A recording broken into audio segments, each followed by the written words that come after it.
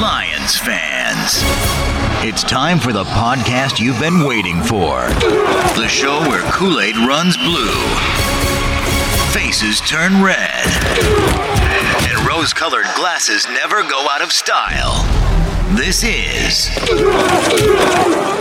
the Detroit Lions Podcast.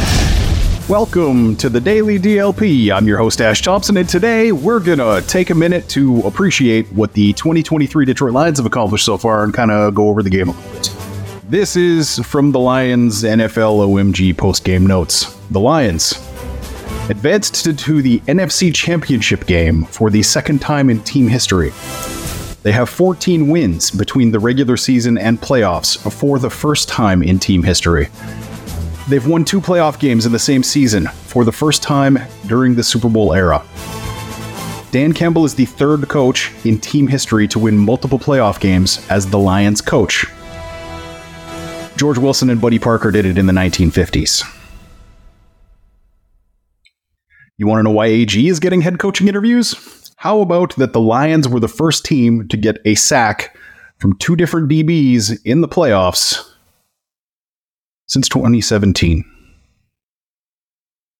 Some individual stats. Brian Branch had 9 tackles, 2 for loss, a sack, and another QB hit.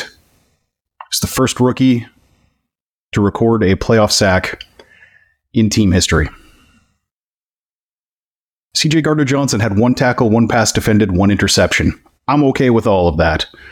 Jahmyr Gibbs, 8.2 yards per attempt on his 9 carries, and he added 40 in the air for 114 total yards from scrimmage. It's the third rookie in NFL history to get 70 yards rushing, 40 yards receiving, and a touchdown in a game. The other 2 were Cam Akers and Hall of Famer Marcus Allen. The first rookie running back in franchise history to log multiple postseason rushing touchdowns. And we're obviously beyond Sanders and Sims at this point. He is in uncharted territory for Lions rookie running backs. He needs 30 yards, just 30, to pass Doak Walker for all-time rookie yards from scrimmage in the postseason for the Lions. 30 yards on Sunday.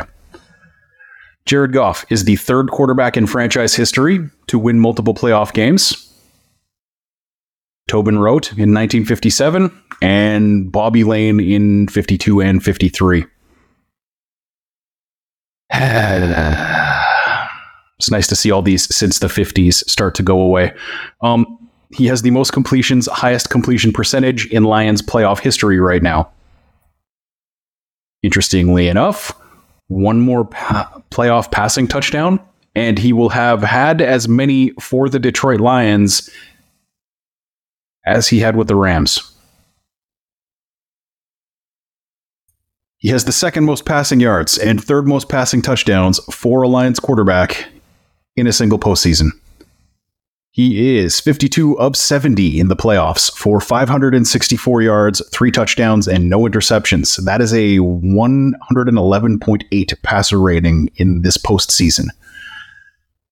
Aiden Hutchinson had 4 tackles, 3 quarterback hits, 1 for loss, and a sack. His 3 sacks are tied with Ziggy Ansah for the most in Lions playoff history. Remember, they didn't record sacks in the 1950s. If he gets half a sack this week, he is the Lions' all-time leader in year 2 of his career.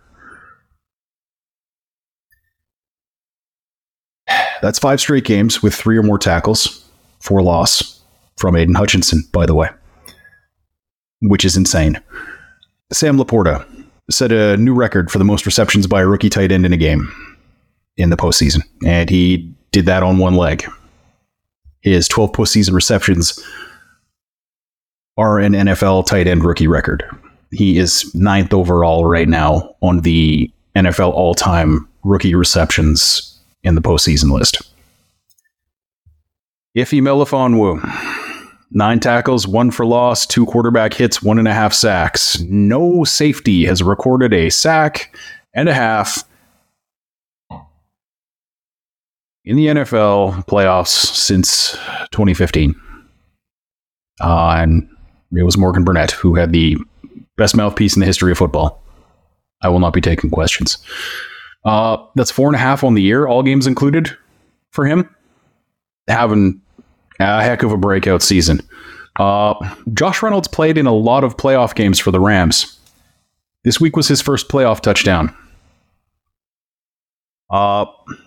C.J. Gardner-Johnson's interception was his first playoff interception also, by the way. Derek Barnes' first ever interception won't even show up on his career stats because it happened in the playoffs to ice a game. Craig Reynolds had his first playoff touchdown too, and that was the second time a Lions running back duo both managed to get a touchdown, a rushing touchdown in a playoff game in franchise history. The first time was last week when it was Gibbs and Montgomery. Amon-Ra St. Brown also recorded his first postseason touchdown. And he, by the way, passed Herman Moore for the most receptions over a season, including the playoffs, a record Moore set in 1995. St. Brown's 15 playoff receptions. That's a Lions record for a single season. The Detroit Lions are one of the 4 last teams standing. Like, the Rams were red hot. They were the team nobody wanted to face coming into the playoffs, and everyone was terrified, and Matthew Stafford was playing out of his mind, and I hope he really enjoys the golf course.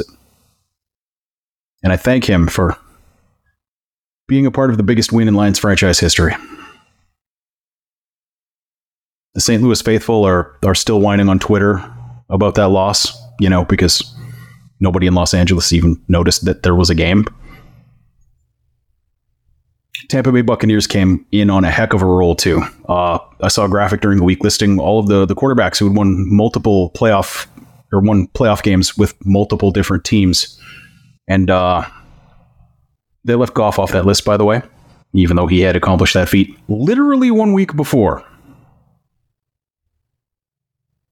Maybe Baker will be back with them next year. Who knows?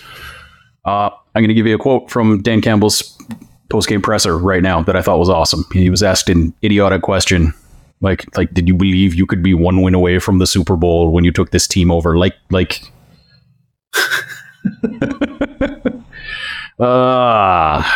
said, I envisioned we would have a chance to compete with the big boys, and that's where we're at. On why Craig Reynolds was even in the game on that 4th down goal line carry, one of the most important plays of this game. He was in that package. If you're asking me if we trust Craig, yeah, we do trust Craig Reynolds.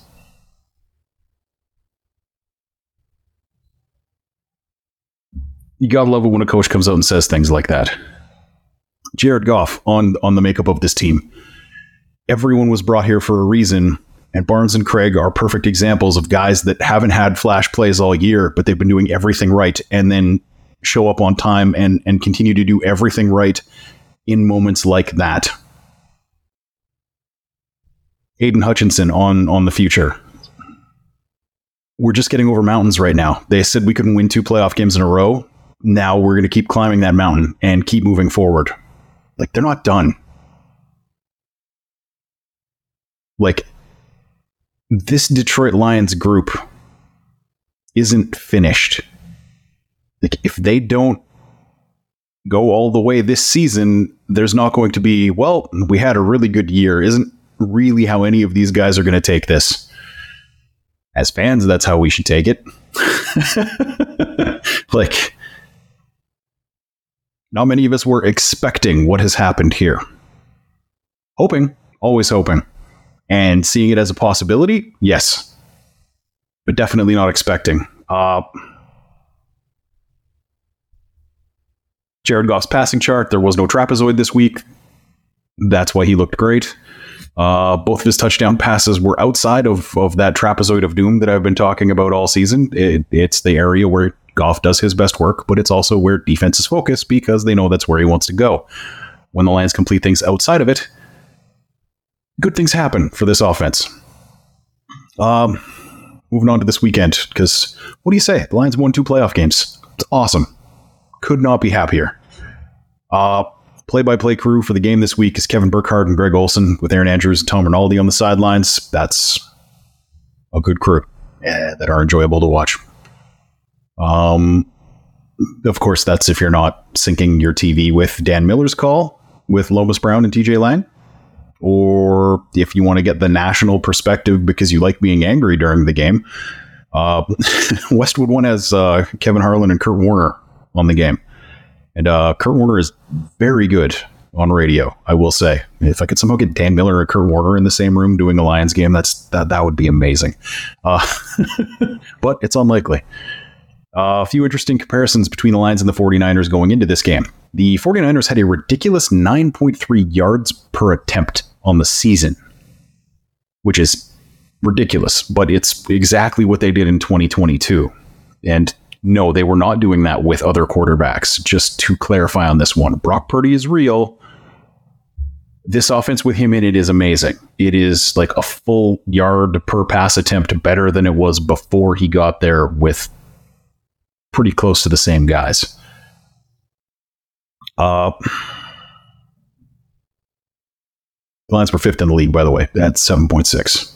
That's how much of a marked improvement there was between the 49ers and basically everybody else in this statistic. The 49ers were 2nd in the league with 33 passing TDs. The Lions tied for 4th at 30. That's not really a difference. The Niners also have like an edge in the 20-plus yard passing plays by 5. But they led the league, and the Lions were 3rd. It's not as though the Lions don't have an explosive offense. The 49ers were 4th in yards per carry, which is one spot ahead of the Lions. 49ers had 4.8 yards. Lions had 4.6. Both teams had 27 touchdowns on the ground. And like, despite the presence of Christian McCaffrey in that offense, the Lions had more explosive runs. And explosive runs means 20 or more yards. And the Lions had 15. The 49ers only had 11. On one extra rushing yard or attempt, by the way, for the Lions. 49ers scored 3 more touchdowns than the Lions on the entire season, but the Lions converted 3 more 2-point conversions. The 49ers did not complete a single 2-point conversion on this entire season, which quite a few teams that didn't, but they are one of those. It is the defensive side of the ball that has everyone nationally acting like this game has already been played and it's over in a lot of ways. The Niners only allowed 6.4 yards per pass attempt, which was good for 5th in the league. The Lions allowed 7.8, which was the 2nd worst number in the league. Lions only allowed 9 more passing touchdowns on the season, so it's 1 every 2 games. But that's the difference between 9th in the league and 27th in the league. Is basically 1 every 2nd game. But in the thing that has killed the Lions, the 49ers have been just average. Their defensive line, and they added to it in the middle of the year. Like, congrats to the Commanders for cashing in that chip at the absolute perfect time. 48 sacks on the year only. They were 10th in the league, which for that defensive line is a bad year. 17th place had 45. Compared to 48 got you 10th. So they were just basically the high side of average, which is not what we've really come to expect from the 49ers. The Lions also get the edge in run defense, though.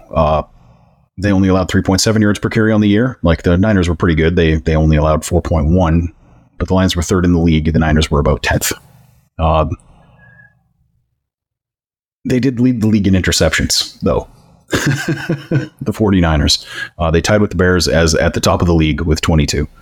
The Lions were 11th with 16, so it's not as though our secondary was bad in that particular regard.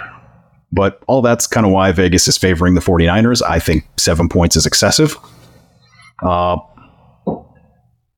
are 7-2 versus the spread on the road, which doesn't help you in the playoffs unless you're a gambler. And the 49ers are 3-6 against the spread at home. None of what I said means anything this week, because this is just literally all about wins. There are no moral victories in playoff games. Just not. I'm going to be previewing the 49ers defense first tomorrow because the Deebo Samuel injury situation really changes what I will have to say about the offensive side. So I kind of want to hold off on that as long as possible. They're probably not going to give me any more information today, but we'll see. So see you tomorrow. Let's bring it in here together. Let's go. Let's go, baby. Lions on 3. 1, 2, 3.